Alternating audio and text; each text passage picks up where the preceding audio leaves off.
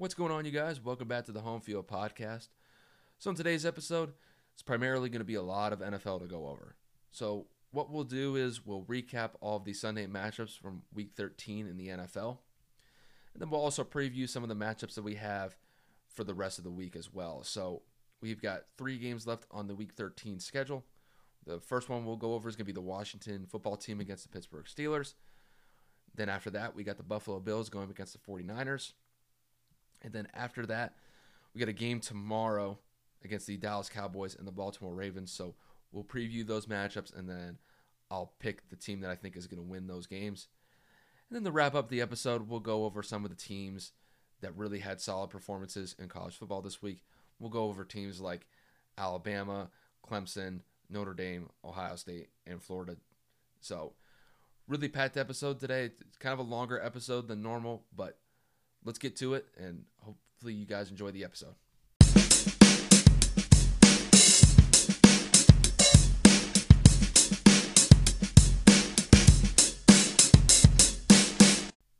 All right, so let's get to the Week 13 games from the NFL first, and then once we're done with all of the games to cover from this week, we'll move on to some of the top 5 teams in the college football ranks. We'll go through those games as well, just to kind of see where things stand in the college football playoff rankings. But first things first, we'll start with the NFL. Really kind of one of the standout games from yesterday was the matchup between the Browns and the Titans. Really, both of these teams were rolling at this point in the season. The Titans were just coming off of a big win against the Colts last week, and the Browns have been fairly consistent throughout the entire year. So both of these teams were 8-3 going into this matchup yesterday. And I mean, the game was essentially over by halftime.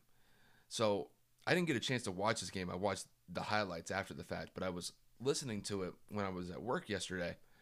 And I just couldn't believe at how good the Cleveland Browns offense just looked going down the field. I mean, pretty much the entire first half, they marched up and down the field like it was a walkthrough at practice. It looked fairly easy. Baker Mayfield was outstanding yesterday. This is honestly probably one of the best games I've ever seen him play in the NFL. And the stats back it up. He was 25 of 33, threw for 334 yards, and had 4 touchdowns and no interceptions. I mean, and the nice thing about Baker yesterday was that he was able to spread the ball around pretty much to most of his receivers fairly easily yesterday. Rashard Higgins had a nice day. Jarvis Landry had a solid day, and even Donovan Peoples-Jones went on a go route, ended up getting a 75-yard touchdown. And I'm just telling you, like, I couldn't believe at how great the Browns played in the first half. It was 38-7 at halftime, and I always kind of revert back to that Saints-Bucks game just because of how well the Saints played in the first half. I'll tell you right now, the Cleveland Browns yesterday probably had one of the best first half performances in a game the entire season. The Titans had a good one against the Colts last week, but I mean, it was 38-7 at halftime. The game was essentially over, or at least it felt like it for the most part, just because 38-7 at halftime on the road, I wasn't expecting that. I was picking the Titans to win this game, and Cleveland shut me up and probably shut up a lot of other people as well, just because I think most people going into this game probably had the Titans winning it, just because you would think that really Derrick Henry and Ryan Tannehill and that offense would be able to just pound the rock for most of the day and pretty much slow the game down for the Browns to where they wouldn't even have that many possessions. But it was completely the opposite yesterday. I mean, in the first half, I think the Browns possessed the ball for 21 minutes compared to the Titans only having it for 9 minutes. And it was just outstanding play from the Browns. Not only that, their defense was outstanding. They were getting constant pressure on Ryan Tannehill yesterday. They essentially made Derrick Henry look like an absolute dud yesterday. He couldn't do anything on the ground yesterday. And it didn't help that I remember Derrick Henry, he fumbled the ball, I want to say around like the 25 or 30 yard line on their side of the field. And it led to a really easy touchdown drive for the Browns after. It just, really, just looking at the Titans yesterday, the Titans just couldn't get anything right yesterday. Now, they did come back in the second half, but they just couldn't get enough stops to really keep the Browns in check. I mean, granted, the Browns only scored 3 points in the second half, but, I mean, at that point, you could play at 75% pace and probably win that game. And now, the score does seem like it was a closer game, but it wasn't. I mean, 41-35 seems like a close game the most, but I mean, it was 38-7 at halftime, and really up until like the last few minutes of the game, Cleveland was up by 20 points. So 41-35. Yeah, Browns fans and maybe the coaches are probably looking at it. Well, the score probably got a little too close for comfort, but the Browns pretty much had full control of that game yesterday, and they looked outstanding. And I can't believe that the Browns, just removed off of going 0-16 a few years ago, are now at 9-3. And I don't think really anybody is really giving them credit up until this point in the season. I mean, they were 8-3 in a pretty solid division where most people were looking at the Steelers and the Ravens as the front runners for that division, and the Browns have just shown up, and they have played great, consistent football. And I think really the one thing that's kind of stood out to me is that their defense has been outstanding. And in the first half yesterday, they were able to basically limit Derrick Henry and Ryan Tannehill to really lackluster performances and get them to, and really get the team to 9-3. I mean, I'm just absolutely surprised that the Cleveland Browns, of all teams, especially them, are 9-3 and looking at a real contender in the AFC at this point. So give the Browns some credit, man. Give them some love. They deserve it at this point. And really, I mean, they're probably they're a top 3 team in the AFC right now. So definitely keep an eye out for them as we come into the end of the season these next couple weeks. So, all right, moving on, we'll talk about one of the more surprising results from yesterday, and that was the Giants versus the Seahawks. So the Giants win a shocker yesterday, beating the Seahawks 17-12. Now, for me, I thought Seattle was going to win this game fairly convincingly just because you got a backup quarterback in Colt McCoy starting for the Giants, and you just don't really know how well he's going to play. And I if you give me the matchup between Russell Wilson and Colt McCoy, I'm going to take Russell Wilson all day. But the one thing that I didn't really account for was the Giants' defense. And I've given them some respect really the last couple of weeks because the Giants are a team that, despite their record, they don't give up. They play really tough football for 60 minutes. And granted, their offense isn't really dynamic. It's not really explosive with either Daniel Jones or Colt McCoy running at the quarterback position. But they're decent enough as long as they don't turn the ball over and they don't commit stupid penalties. They can actually be a somewhat decent team moving forward. And they proved it yesterday. I mean, that defensive performance yesterday was absolutely outstanding. And that's really where I want to give probably most of the credit. Just overall, just the fact that they were able to keep Russell Wilson at only 263 yards passing on 43 attempts. I mean, that's sensational. I mean, just looking at the board here, I mean, what they were able to really do well yesterday was keep Russell Wilson contained in the pocket, and they were able to lock up DK Metcalf and Tyler Lockett for most of the day. So there were a lot of plays where Russell Wilson's running around just trying to get some space in the backfield or in the pocket just to maybe get a chance to throw it to either DK Metcalf or Tyler Lockett. But a lot of those sacks that the Giants got, they were coverage sacks just because guys were not getting open. And Russell Wilson would stand in the pocket for 5 to 6 seconds, but if nobody's going to open up, that pass rush was eventually going to get to them, and it did. So, I mean, Seattle gave up 5 sacks yesterday. I mean, it just goes to show that if you're able to keep Russell Wilson contained in that pocket and lock up the receivers fairly well, it's gonna hold the Seahawks offense to a pretty pedestrian day, and it did for the most part. So, I mean, even Jabril Peppers, he was getting sacks, and as a safety, that's That's extremely impressive. I mean, the only other person I can really think who gets a lot of sacks at the safety position is Jamal Adams with the Seahawks. But really, you have to give a lot of credit to the Giants bringing consistent pressure against Seattle all day. And the Giants offense really didn't commit too many turnovers yesterday. I think Colt McCoy only had that one interception. And I thought that they were able to run the ball fairly well. I mean, Wayne Gallman had 16 carries for 135 yards. Alfred Morris also chipped in for 8 for 39 and also got a rushing touchdown and a passing touchdown as well. And that proved to be just enough to get the win over Seattle. And I mean, at this point, the Giants are number one in the NFC East. They look like probably the favorite to come out of the NFC East at this point, but we'll kind of see how it goes for them for the next couple weeks. But I got to talk about the Seahawks here. The Seahawks should be ashamed of themselves for that performance yesterday. Granted, I know the Giants played really well defensively yesterday, and they stepped up and they needed to make the plays that they did. But Seattle is one of the best teams in the NFC. Russell Wilson is an MVP caliber player, and they just didn't get it done yesterday. I mean, giving up 17 points is pretty good against a backup quarterback, so I'm not really going to talk about the defense here. I thought the defense played pretty well yesterday for Seattle. The offense just couldn't get it together. And if you can't get it together against a pretty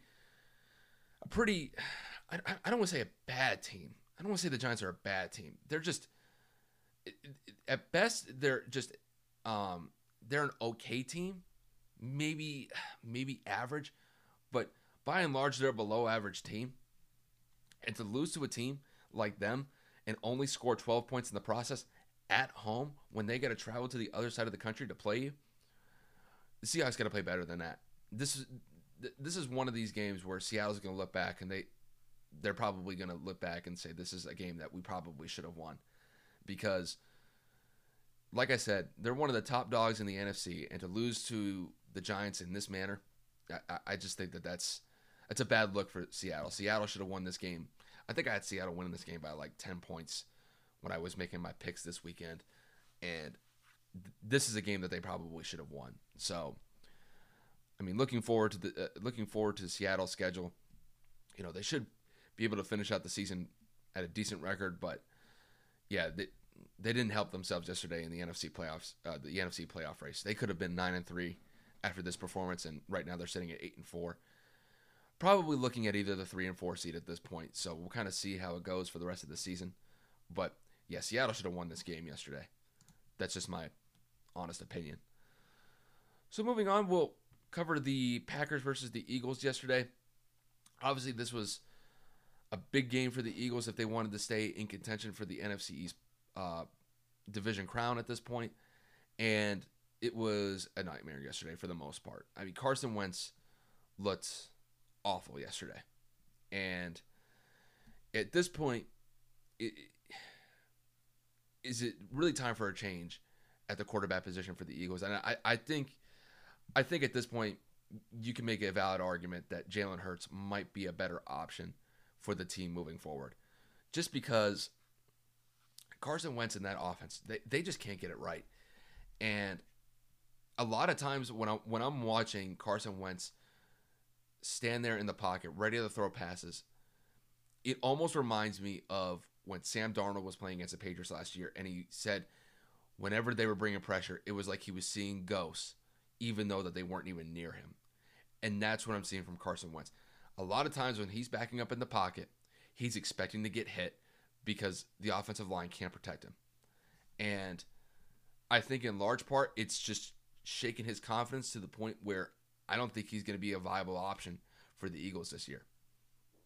But I thought Jalen Hurts actually stepped up pretty admirably and played pretty well for the Eagles yesterday. He was able to generate some points on the offensive side of the ball, and he converted a big 4th and 18 to, I believe, Greg Ward Jr. in the back of the end zone, threw a nice touchdown pass.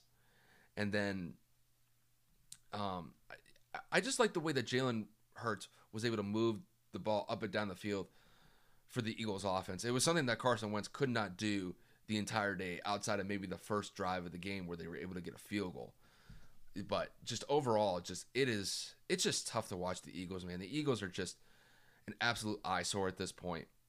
I actually thought the defense held their own against Aaron Rodgers for the most part yesterday, but it's when your offense can't generate good, consistent drive to get some points on the board, eventually that defense is going to crack, and it did, and it really goes to show that if the offense can't get it together, eventually that defense is going to break down, and they're going to give up points, and that's what happened for the most part yesterday.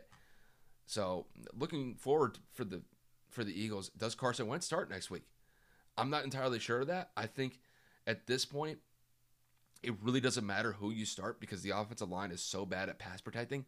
So whether it's Jalen Hurts or Carson, I don't think it's going to really matter. I think Jalen brings a little bit of a different dynamic because he can extend plays with his feet. But, we'll see. I'm not really convinced that Carson should be the starter or Jalen should be the starter. You can make a point for either player at this point, but it's just a mess in Philadelphia as far as I'm concerned.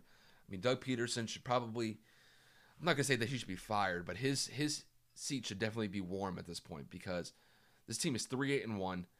It looks like they're going absolutely nowhere in a division that is still for the taking. I mean, at 3-8-1, this division is not lost on them, but they're just not showing me anything to make it look like they're going to make some sort of push to get to the NFC East crown. I just don't see it. So the Eagles really got to dig deep here, and they really got to figure this thing out, or else they're going to probably end up looking at this like a 5-10-1 record or like a 4-11-1 record. I'd be really surprised if the Eagles win more than 2 games at this point for the rest of the year. I'd be surprised. If they win 2 games, I'd be really surprised. So they really need to get it together. But then we'll focus on the Packers here. The Packers, they looked outstanding yesterday, except for really the fourth quarter. That fourth quarter, they definitely let their foot off the pedal, and the Eagles did take advantage of it. The Eagles got a touchdown from Jalen Hurts, and then they were able to get a punt return late in the fourth quarter to make it a one-score game when it looked like the entire game, the Packers had full control of that game. So I think if you're the Packers coaching staff, you definitely have to take that into account. You have to play a full 60 minutes. And like I said, I've criticized the Eagles vehemently throughout the entirety of the season for the most part. But they're still a talented team, and they were still able to make it a one-possession game when the Packers let their foot off the pedal. So it's at this point, for the Packers, that's really the only thing I could stress is just play a full 60 minutes. They'll be fine. Aaron Rodgers yesterday was outstanding. 25 of 34 for 295 yards, had 3 touchdowns. That connection between him and Davante Adams is money every single time. And I mean, it just continues. It just continues for them. I mean, Davante Adams had 10 receptions for 121 yards, 2 touchdowns.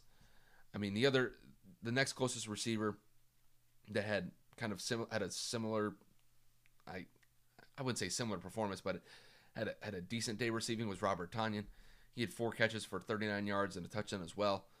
But that Davante Adams, Aaron Rodgers connection is just money. It's probably the best duo in the NFL right now just because they're able to hook up so easily. You could make a case that it may be Patrick Mahomes and Tyreek Hill, but I'm going to give it to Aaron Rodgers and Davante Adams. Their chemistry is on point. It's been on point all year, and I wouldn't be surprised if it just continues for the rest of the season. And then just to kind of hit this quick point real quick, I thought Aaron Jones had a solid day yesterday, had 15 carries, 130 yards. He was averaging over 8.5 yards a carry. Absolutely dominated yesterday. Also added a rushing touchdown as well. So I remember he was able to break off a pretty solid run for that touchdown. I think it was like a 75-yard rush. So solid day from Aaron Jones. And they're going to need him going into the playoffs this year. So as long as they're able to get decent production from Aaron Jones, I mean, if he pulls off 100-yard games, great. But as long as he's averaging about 4 or 5 yards a carry and is consistently getting good touches, it's really the best thing that you can hope for moving forward with Aaron Jones. But the Packers are sitting pretty. They're 9-3. They're at the top of the NFC. Really, the only team they have to compete with for that top spot is the Saints at this point. So if the Packers just keep playing the way that they've been playing the last few weeks, I think they'll be fine. So they're looking pretty good at 9-3 right now. So moving on, we'll cover let's see what we'll cover here. Let's go over to the Colts and the Texans. So the Colts and the Texans, this was a really good divisional game yesterday. And the Colts get the win by the score of 26-20. And really this game, I thought it was going to be a pretty close game just because really Deshaun Watson has played pretty well over the last couple weeks. Has had a couple of decent wins. But going up against the Colts is definitely one of their tougher matchups of the year. And the Colts were able to get this win yesterday. I like the connection that Phillip Rivers and T.Y. Hilton had yesterday. They were really on point yesterday. So just to kind of go over Phillip Rivers here. Phillip Rivers went 27-35 at 285 yards, added 2 touchdowns. One of those touchdowns was a T.Y. Hilton. And I thought T.Y. Hilton had one of probably his better games of the year. He had 8 catches for 110 yards. Added that touchdown from Phillip Rivers. And the one thing that always impresses me about Phillip Rivers is that he's able to spread the ball around really well yesterday. So just looking at the receiving stats here, he passed it to 1, 2, 3, 4, 5, 6. He passed it to 9 different receivers yesterday. I love the fact that he's able to spread the ball around and not consistently just go after one target like T.Y. Hilton. I understand that T.Y. Hilton had the majority of the catches yesterday, but I like the fact that he's throwing it to Michael Pittman Jr. He had 5 catches yesterday. He's throwing it to Jonathan Taylor. He had 3 catches, and then he had that one wheel route that ended up being a touchdown for him. So not only that, he's throwing to Mo Alley Cox, Nyheim Hines, Jack Doyle, Trey Burton. He's getting good he's spreading the ball around on the offensive side of the ball, and he's not turning the ball over, which is great. And it's one of the things that I think moving forward, it does kind of present a difficult challenge for opposing defenses. You never know what you're going to get from Phillip Rivers as far as him passing the ball. It could be a day where he passes to Michael Pittman Jr. It could be a day where he hits up the running backs a lot on checkdowns. Or it could just be a day where he hits T.Y. Hilton for 8 to 10 targets and T.Y. Hilton has a solid day. I think if you're able to have that moving forward where you're able to spread the ball around and you don't really know who's going to have the best day receiving, that presents a very good advantage for the Colts moving forward as long as Phillip Rivers doesn't turn the ball over. Now, yesterday, I will say this. I've talked about it before, and I'm going to say it again. They need to give Jonathan Taylor carries because Jonathan Taylor, to me, is that workhorse of the running back field out of Jordan Wilkins and Nyheim Hines. I've always kind of thought that Nyheim Hines is really good out of the backfield for passing plays, and you could probably make you could probably make the same. You could probably say the same thing about Jordan Wilkins as well. But Jonathan Taylor is that workhorse running back, and if you give him the ball, he's going to give you decent carries, and he did it again yesterday. He only had 13 carries yesterday, but he almost had 100 yards rushing on top of it. I mean, he's averaging 7 yards a carry. If you get that type of production from him moving forward, I know he's still a rookie, and I know he's still probably trying to get a feel for the game, for the NFL game at this point. Totally understand that. But he is one of those guys that is going to constantly grind whenever he gets the ball. I remember one of the carries that he ended up getting, this was in the first quarter. I don't remember the down and distance. He gets like a 10 to 15 yard gain. But he's able to extend the play with his feet when it looks like he's already getting tackled. And then he takes a 10-yard gain and then turns it into a 15-yard gain. And I remember even Greg Gumbel said it. It was an impressive run. And for a rookie to do that against an opposing defense where there's probably 3 or 4 defensive players trying to tackle him, and he's still getting good yardage, really when it looks like he's wrapped up, it just goes to show how well Jonathan Taylor can be if you just give him consistent touches. So really, just give a shout out to Jonathan Taylor. I know he's a rookie. I know he's still trying to figure things out, but he had a solid performance yesterday. But the Colts, as a team, got lucky yesterday. And really at the end of the game, the Texans had a real good chance to win that game. And they got down to, I believe, the 1 or 2 yard line. And it was a botched snap by Deshaun Watson. He ends up fumbling the ball, and the Colts pick it up with about a minute and 15 seconds left. I forget the time, but it really looked like that the Texans had that game. The Texans were really close, and they just let one slip. And I mean, that would have been a huge loss for the Colts had Deshaun Watson and that offense scored with about a minute left in the game. Because it looked for certain that the Colts were going to lose that game, and then that fumbled snap by Deshaun Watson ended up being the difference maker. And Indianapolis leaves with the win. So if you're a Colts fan, my main thing is probably you're happy to get the win. You're probably not happy at how you got it, because more than likely that's a game that you're probably going to lose. But, if you're a Texans fan, probably just gutted by the fact that that was a game that you probably should have won, and you just let it slip. And you definitely got a feel for Deshaun Watson. He definitely looked gutted after that fumble. Definitely knew that it was on him.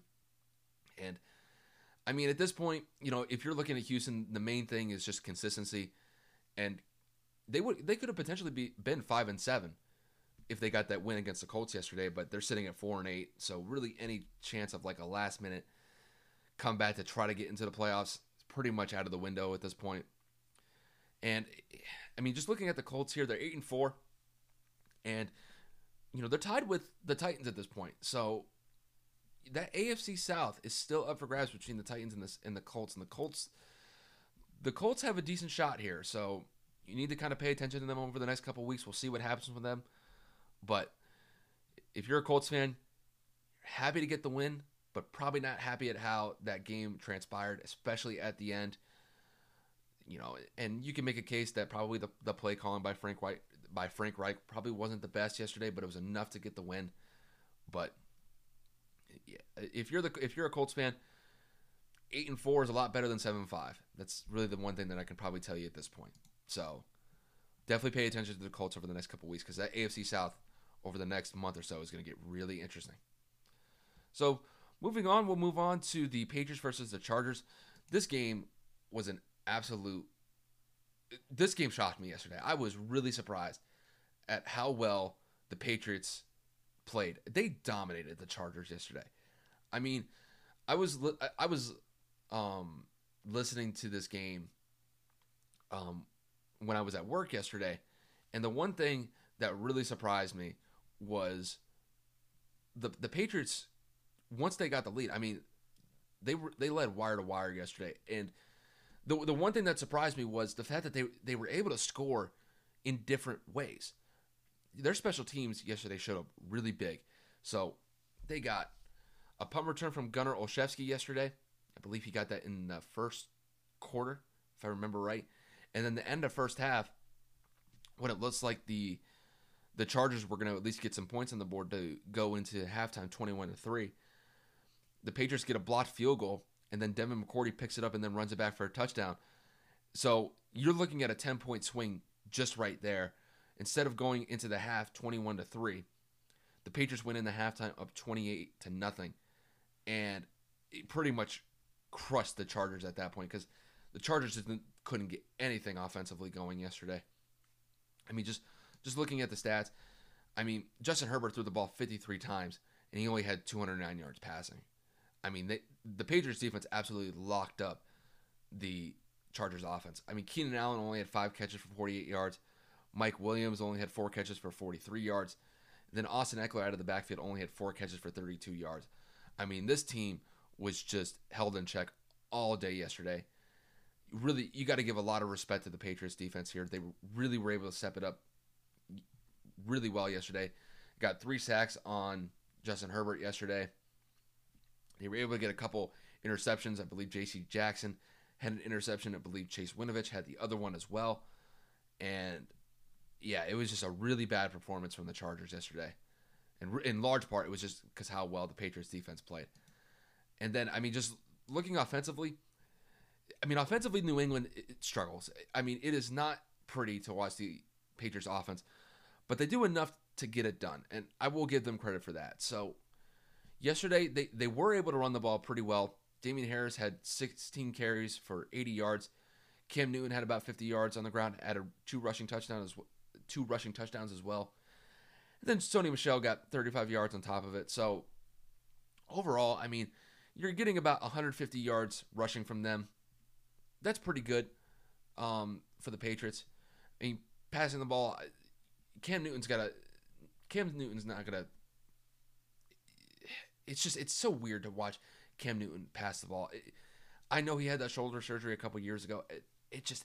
It looks so awkward with him throwing the ball. It's just, there are some games where he can really step up and he can really give you like a 250 yard to 300 yard passing performance. But a lot of these games that he's played in this year, it's a lot of like 80 yards passing, 120 some yards passing, like 160 yards passing. He's not getting it done passing the ball, but they're really not asking him to throw the ball downfield that much. A lot of these passing plays that they have set up for him are pretty short passes. So, I mean, yesterday he was only 12 of 19 for 69 yards. He did have a passing touchdown to N'Keal Harry. So, yeah, we'll kind of wait and see with Cam to kind of see if he at least gets some sort of confidence to at least extend the ball down the field. But the main focus here is the Patriots defense. The Patriots defense absolutely played outstanding yesterday. And right now they're sitting at 6-6. They still have an outside shot to make the playoffs. I don't have a lot of confidence that they'll be able to do that. But, the Patriots are sitting at 6-6. You never know what could happen with them. It's a Bill Belichick-led team. Anything could happen. So keep an eye on them to kind of see if they can kind of squeak their way into that last playoff spot, the number 7 spot. But really good win by the Patriots yesterday. It was one of the better performances of the year. And I remember this is one of those games that I think, looking back, that this could be a real momentum booster for the Patriots if they end up really getting a chance to crack that last spot in the playoff race. I'd be really surprised if they do that. But looking at this game, this could be a real momentum booster for the Patriots to possibly make that run to get the last spot in the AFC playoff race. So moving on, we'll cover the Rams versus the Cardinals. This is probably one of the better games of the day. So you had the Cardinals sitting at 6-5 coming into this game. And then you had the Rams who were sitting at 7-4. Now this is one of these matchups where it's a big divisional matchup. If the Cardinals get this win yesterday, it's a real logjam at the top of the NFC West, because the Seahawks ended up losing yesterday, and then if the Cardinals win, they're sitting at 7-5. The Rams are sitting at 7-5, and then Seahawks sitting at 8-4. All three teams still have a viable chance to get to the top of the NFC West, but the Rams won yesterday by the score of 38-28. Really, I thought the one thing that stood out to me yesterday was the Rams defense was able to hold Kyler Murray largely in check yesterday. So it does seem like that shoulder injury that Kyler Murray's been dealing with the last couple of weeks that has bothered him. But defensively, I thought the Rams were able to get decent pressure on Kyler Murray pretty much for the most part of the day. And at this point, the Rams are just a better team. And I think if you look at like Jared Goff, for example, Jared Goff had a solid day yesterday. He hit 351 yards passing, 37-47 for passing completions compared to attempts. Added a touchdown as well. But the one thing that did stand out to me was the run game yesterday. The run game was big when it needed to be. So Cam Akers and Darrell Henderson were the main workhorses yesterday, and they showed up when they needed to. So Cam Akers had 21 carries for 72 yards, added a touchdown as well. Darrell Henderson had 3 carries for 49 yards and added a touchdown as well. Really solid performances from them. And I like when they run the ball, because I do think sometimes that Sean McVay gets a little bit too pass happy with Jared Goff, because he still threw the ball 47 times yesterday. You got to give these guys, especially your running backs, a chance to run the ball. And in large part, they were able to. Now, Cam Akers only averaged 3.5 yards per carry yesterday. But He's still able to get solid carries from him. Had about 75 yards rushing. If you're able to get decent production from their running backs, the Rams are not that bad of an offense. I just think sometimes they do get too pass happy with Jared Goff, and then if he's not having the best day, it really kind of sets the Rams back. But in large part, give credit to the Rams offense. They put up 38 points on the road against the Cardinals. And just kind of looking at the Cardinals here, the one thing that's been kind of suspect for the Cardinals all year has been their defense. Whether it was against the Bills, whether it was against the Patriots, and now against the Rams, they give up points. And I remember even against Seattle a couple weeks ago, they gave up points. And I mean, giving up 38 points at home, I mean, that is not a good look. And it's really, I think, one of the things that's holding this team back is their defense.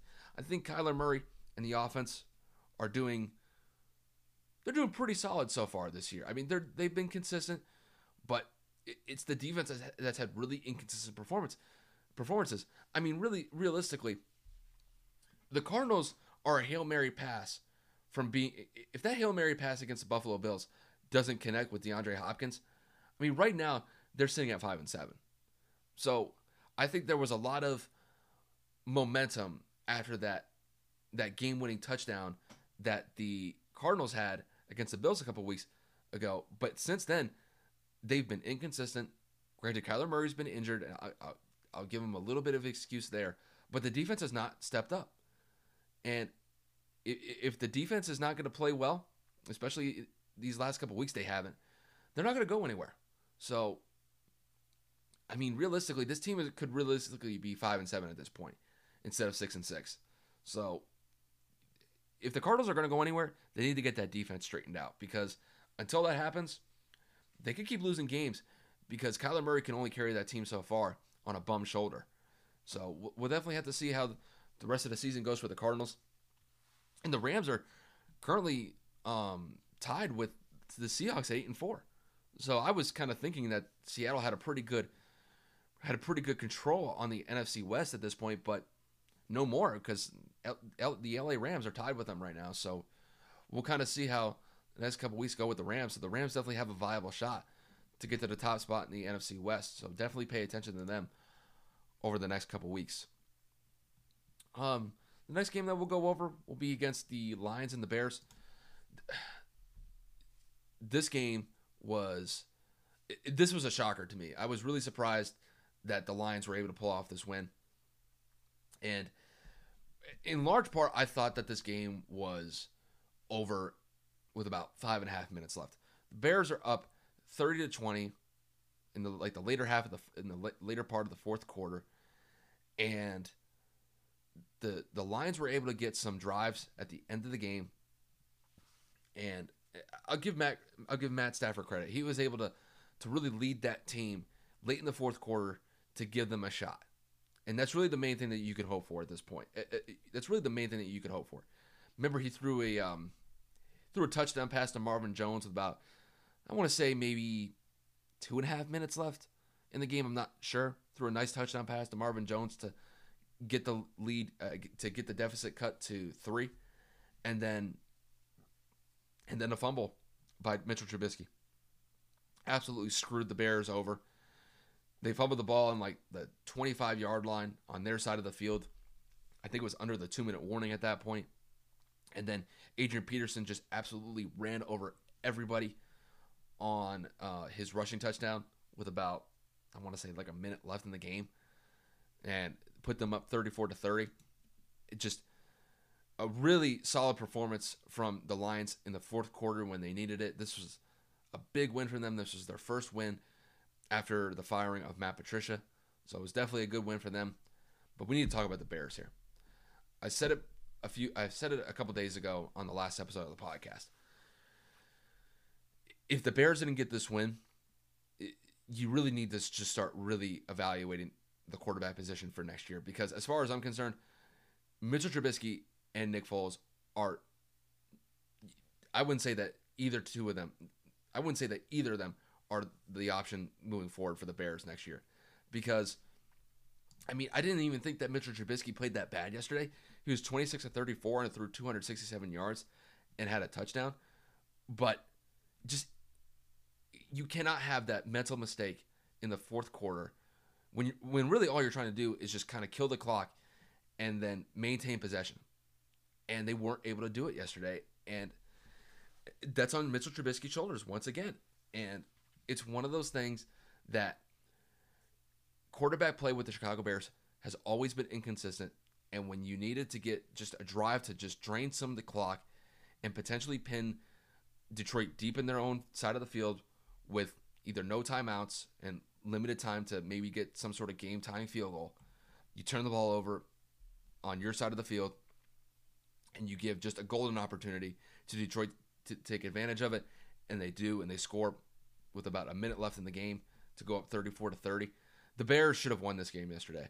I mean, to be up 30-20 with about 5.5 minutes left, it seems like you've been in control for most of the game, and then you let one slip like that. That's a really bad loss for the Bears. The Bears have been a very frustrating team to watch this year, especially on the offensive side of the ball. But yeah, just the Bears, man. The Bears are just a tough team to watch, and yeah, it's a very frustrating performance yesterday because they probably should have won that game yesterday. But shout out to Detroit. They definitely needed that win yesterday after the firing of Matt Patricia, and they got it. So good on the Lions yesterday. Give them credit for that. So we'll talk about the Chiefs versus the Broncos next. So this was actually a more competitive game than I thought it was going to be. So the Chiefs end up winning this one. Close game by the score of 22-16. 22-16, excuse me. I was really kind of surprised at how close this game was. But I think looking back at this game was really a lot of almost chances for the Chiefs. What I mean by that is that there were a lot of plays where Patrick Mahomes was trying to hit the big shot on whether it was Travis Kelce or Tyreek Hill, but just wasn't able to connect on some of these plays with the receivers yesterday. I didn't really think that Patrick Mahomes played bad. He was 25 of 40, threw for 318 yards and threw a touchdown. I didn't necessarily think that Patrick Mahomes was that bad. It just missed a couple throws yesterday, and they did have one touchdown to Tyreek Hill that got called back, where I forget who Tyreek Hill was matched up against, but Patrick Mahomes just threw an absolute bomb to Hill. Hill catches it. He stands on the 1-yard line and just stares down the cornerback that he was going up against, and then does a backflip in the end zone. It didn't end up standing because the Chiefs had a holding penalty, but yeah, just this game for the Chiefs. Looking back, they'll probably be happy that they got this win here, but this is a game that they probably should have put up 30, 35 points. They had a couple opportunities that just couldn't capitalize on them. Just looking at the Broncos here, the Broncos are just they're going through some growing pains right now with Drew Lock. The one thing that I can say about Drew Lock is that he's always trying, and I think to a certain extent that trying thing does get him in trouble, because there are times when he tries to extend the play when he doesn't need to. It's like if he's out of the pocket and there's nobody open, sometimes he'll force the ball down the field to try to get it to a receiver, and then that usually ends up either in a knockdown pass or potentially an interception. And he had a few of those yesterday. And the second interception that he had, I'm not really going to focus on that because he's just trying to extend. He's just trying to get them down the field to try to get them to try to get them within scoring distance. But the main thing with Drew Lock is don't overcomplicate things. I think the one thing that Broncos fans should probably look forward to with Drew Lock is there are times where there are times where he can flash. And I think the one thing that they need to do is they need to simplify some of the routes for Drew Lock, because I think sometimes when he tries to force a ball downfield 30, 40 yards, he can make those plays, but I think he's a lot more comfortable with those short intermediate routes. So I think if you're the Broncos moving forward with the play calling, definitely try to hit up the receivers on some short intermediate routes. I think just that way you're able to build some confidence and instill some consistency with Drew Lock moving forward at the quarterback position. But overall, I didn't think the defense actually played that bad yesterday. The defense, I mean, when you could hold Patrick Mahomes and that offense to 22 points on the road, really solid performance. So, giving up 22 points, that's a solid performance, and that's not one that I was expecting. I was expecting the Chiefs to score 30 to 35 points in this game, but give them credit. Give the Broncos defense credit. They held their own against probably the most prolific offense in the game today, and they gave Drew Lock a chance, and that's really the best thing that you can hope for. It's just like I said, that Broncos offense is going through some growing pains. A lot of young players yesterday. A lot of young players on the offensive side of the ball, but it's performances like these where, they're learning experiences at this point, and that's really the main thing that you could teach them at this point is just teach these guys through experience. They had an opportunity to win that game yesterday. They kind of let it slip in the fourth quarter, and it ended up being the difference. But Drew Lock, I think the main thing with him is just the main thing is just give up when you need to, live for another down, and then just hit up those short intermediate routes. I think if they do that moving forward, I think they'll be fine. But yeah, I was really surprised at the result of this game. I was expecting a blowout from the Chiefs, and it just ended up not being the case. So up next, we will cover the what are we going to go over here? Let's go over the Raiders versus the Jets, because this game I thought was a crazy game yesterday, because I thought for the most part the Raiders were going to win this one fairly convincingly, but the Jets almost won this one. But the Raiders won by the score of 31-28. So this game, really, let's just kind of kick it to the fourth quarter. This game was really shocking to me because the Jets were literally 10 seconds away from winning this game. And Derek Carr, I think from like the 50-yard line or like the 40 to 50-yard line, gets the ball and just throws an absolute bomb to Henry Ruggs and just throws a drop in the bucket to Henry Ruggs for a game-winning touchdown with 5 seconds left. It looked like the Jets were going to finally win a game this year. And then Derek Carr really just snatches this game-winning touchdown throw to Henry Ruggs at the end of the game to give them the win 31-28.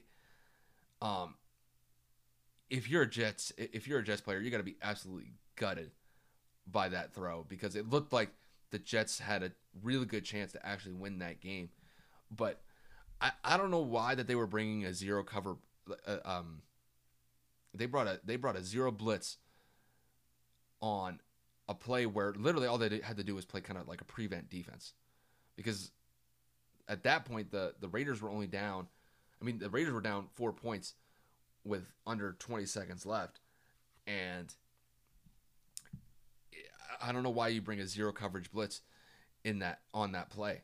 All you got to do is just play decent defense on the back end and knock the ball down, because really at that point the Raiders only have really a chance to maybe get one or two plays if they're able to get a reception and then get out of bounds.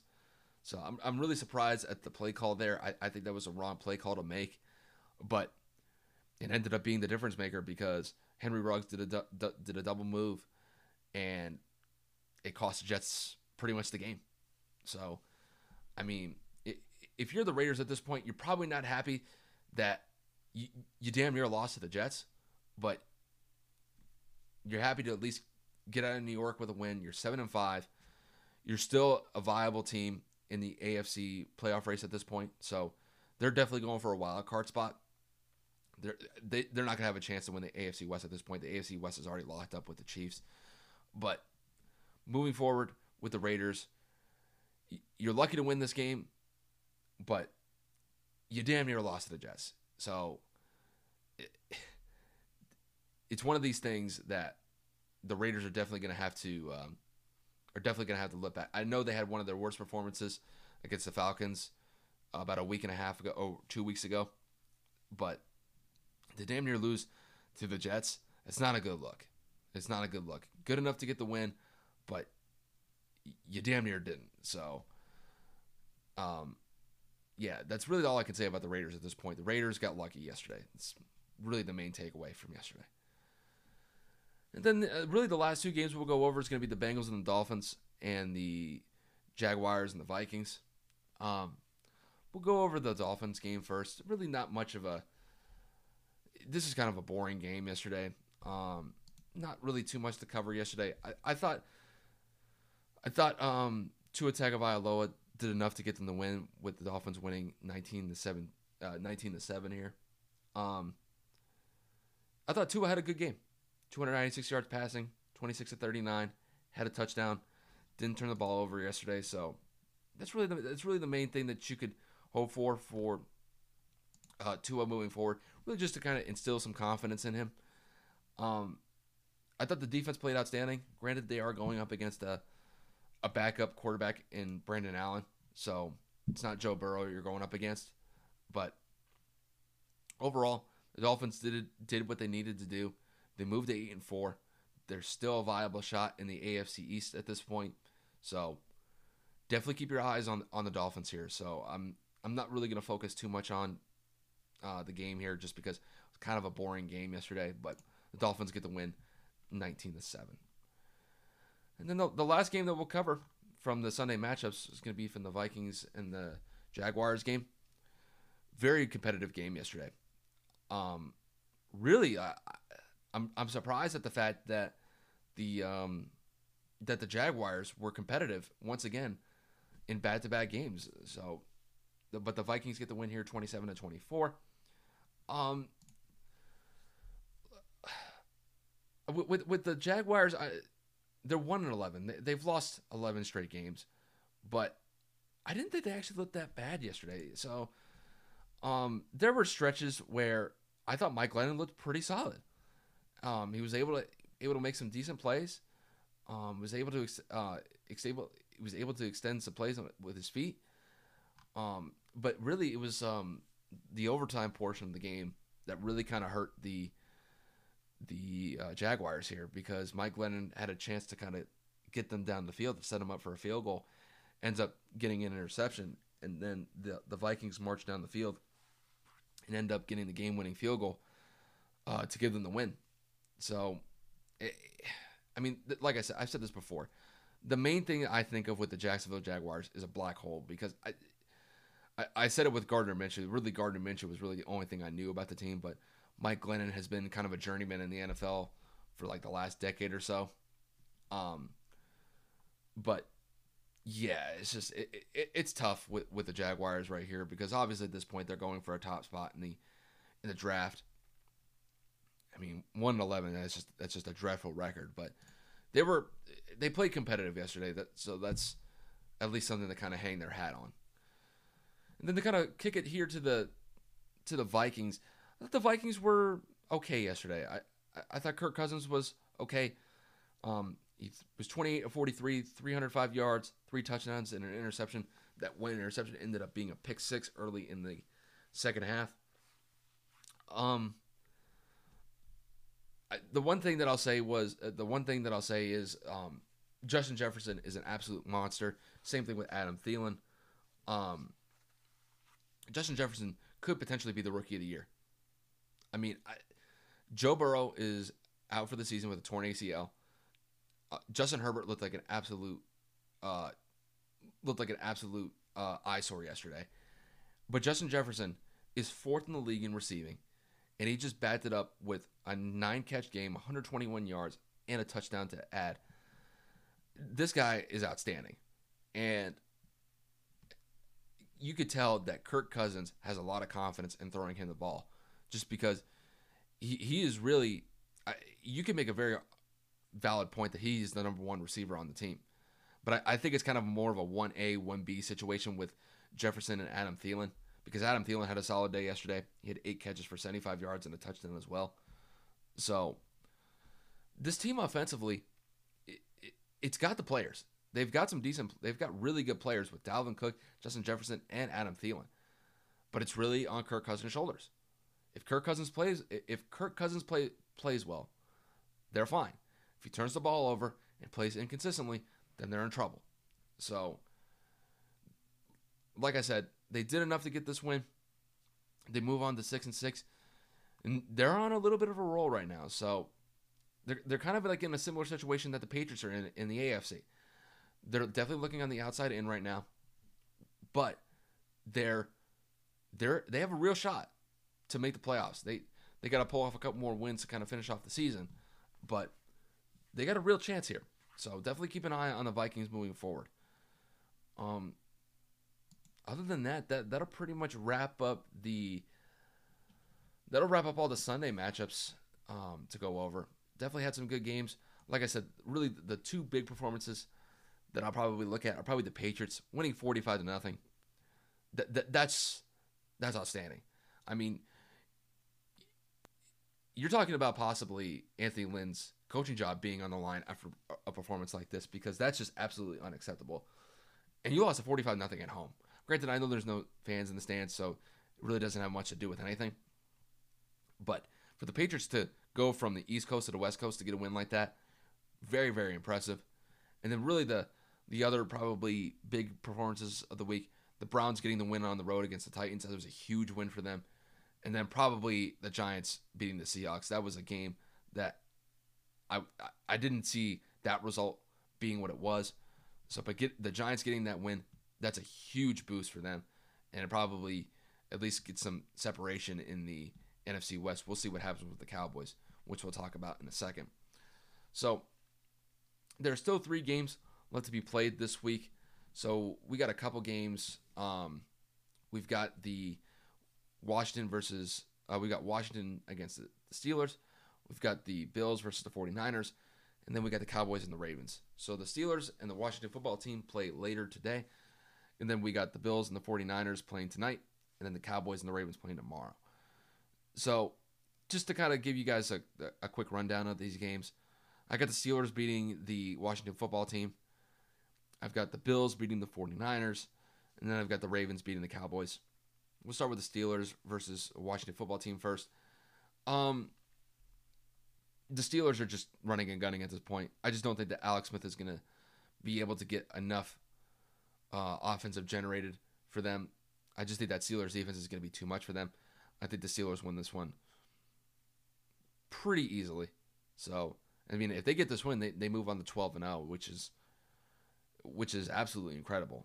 I mean, granted, I don't know if they're the best 12-0 team that I've ever seen, but the record shows it's 12-0. They could potentially be 12-0. That could be a big win for the Steelers. Up next, we got the Bills and the 49ers. I got the Bills winning here. I just think that their offense is going to be too much to handle for the 49ers defense. I think it'll be a close game, though. I definitely think that the 49ers are going to definitely compete in this game. They're still dealing with injuries.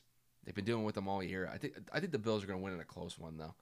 So, but the Bills need this win to stay at the top spot in the AFC East and kind of keep that separation from the Dolphins at this point. Then the last game of the week, we'll talk about the Cowboys versus the Ravens. The Ravens should win this one fairly easily. That Cowboys defense, I don't think is going to perform that well against Lamar Jackson. I think Lamar Jackson is going to end up playing, even though he's still listed on the COVID protocol list. He's probably going to play. Granted, he might be a little bit rusty because he hasn't practiced all week. But going up against that Cowboys defense, he should be able to handle that defense, I think, fairly well. And I just don't think the Cowboys offense is going to be able to generate anything significant against the Ravens. The Ravens should win this one fairly easily. So that'll pretty much wrap up all the NFL matches from this, the NFL matchups from this week. We'll transition into some of the college games. We'll just kind of do a quick rundown of some of the top teams. So Alabama played against LSU this past weekend and absolutely smashed them. Won by the score of 55-17. I mean, just the model of consistency from Alabama here. Just roll tide. It got to the point where freaking Ed Orgeron was having a freaking conniption on the sideline just because of how bad Alabama was beating LSU. It was just an absolutely dominated performance from Alabama. And they're clearly the number one team in the nation at this point. There are some really good teams in the country still, but Alabama is clearly the number one team. We'll move on to Notre Dame since they're the number 2 team in the country right now. So they played against Syracuse the other day, and they won by the score of 45-21. Notre Dame just continued to roll, and really after that win that they got against Clemson about a month ago, they've just continued to roll. I mean, they beat Boston College a couple weeks ago, 45-31. They beat UNC on the road, who was ranked 17 at the time, 31-17, and then you get a nice win at home, 45-21. They just continue to roll, and they are setting themselves up for a date with Clemson in the ACC championship. So it'll definitely be a interesting matchup between those two teams, because in the first matchup, Trevor Lawrence was not playing in that game due to COVID. So moving on, we'll move on to the number 3 team. Clemson beat Virginia Tech fairly easily. Trevor Lawrence looked absolutely outstanding yesterday. The offense put up 45 points, and the defense just absolutely held down Virginia Tech yesterday, only giving up 10 points. Like I said, the main thing to focus on here is that matchup between Clemson and Notre Dame in the ACC championship game. That is going to be a monster game, and that is going to be one that's going to be very fun to watch. So, the number 4 team, we'll talk about the Ohio State Buckeyes. Buckeyes just rolled yesterday against Michigan State. This was a big game for them, because this was their first game in 2 weeks, and they had one of their games canceled due to COVID. I forget who they were playing, but one of their games got canceled because of COVID. But they looked absolutely outstanding yesterday, 52-12. And to do that on the road, absolutely outstanding from Ohio State. They're definitely a top 4 team at this point, and right now they're setting themselves up pretty well. They play Michigan next week. That's gonna be a beatdown. I don't expect Michigan to do anything significant in that game. Ohio State should roll in that game. I know it's one of the most storied rivalries in all of college football, but I think Ohio State is going to absolutely smash Michigan, and it wouldn't surprise me if that is Jim Harbaugh's last game in Michigan, if they get absolutely smashed by Ohio State. And then really the last game that I'm going to focus on here is going to be the Florida Gators. So the Florida Gators beat Tennessee 31-19. Florida continues to roll. The main thing with Florida at this point is just finish out the rest of the season healthy, and they are set up to play the Alabama Crimson Tide in the SEC championship game, which is going to be a monster of a game. We'll definitely see how those two teams potentially face each other, but that is going to be a fun game to watch, and that'll definitely be a game that I'll be paying attention to.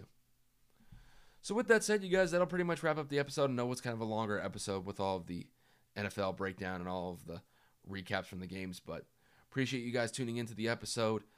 For the rest of the week, we're going to probably start gearing up for the NBA. The NBA is only 2 weeks away. Obviously, we'll talk a little bit about the Week 14 matchups for the NFL next week, so definitely stay tuned for that. We'll probably talk a little bit about the. I'm trying to think on whether or not I should talk about another report card for some of the NFL teams. I'll probably do that a couple weeks from now. I might do that at the end of the year. I might do like a MVP breakdown. Might do like an offensive rookie of the year breakdown. I might do kind of like an awards update at this point, kind of show you guys who I think is leading the pack in some of the MVP races, offensive player of the year stuff, just kind of things of those nature. So, well, definitely keep an eye out for that. But other than that, you guys, I'll wrap it up here. Thanks for tuning in, and take it easy.